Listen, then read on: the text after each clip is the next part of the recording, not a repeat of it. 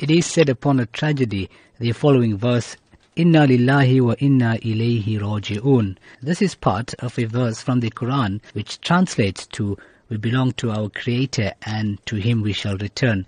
The phrase is recited by Muslims when a person experiences a tragedy in his life, especially upon hearing the news that a person has died.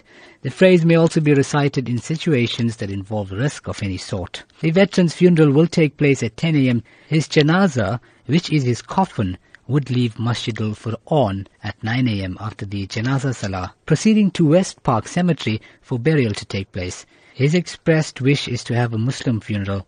In this case, this verse is understood that Muslims believe in the oneness of their Creator and that only He gives and takes away, sometimes to test humankind. Hence, Muslims submit to Allah and are grateful and thankful to Him for whatever they receive. The deeper meaning of this verse highlights the reality that, in fact, everything you have will only be with you for a very short while, and then the owner will claim his right. It brings understanding for people to remember that man enters into this world empty-handed and leaves empty-handed.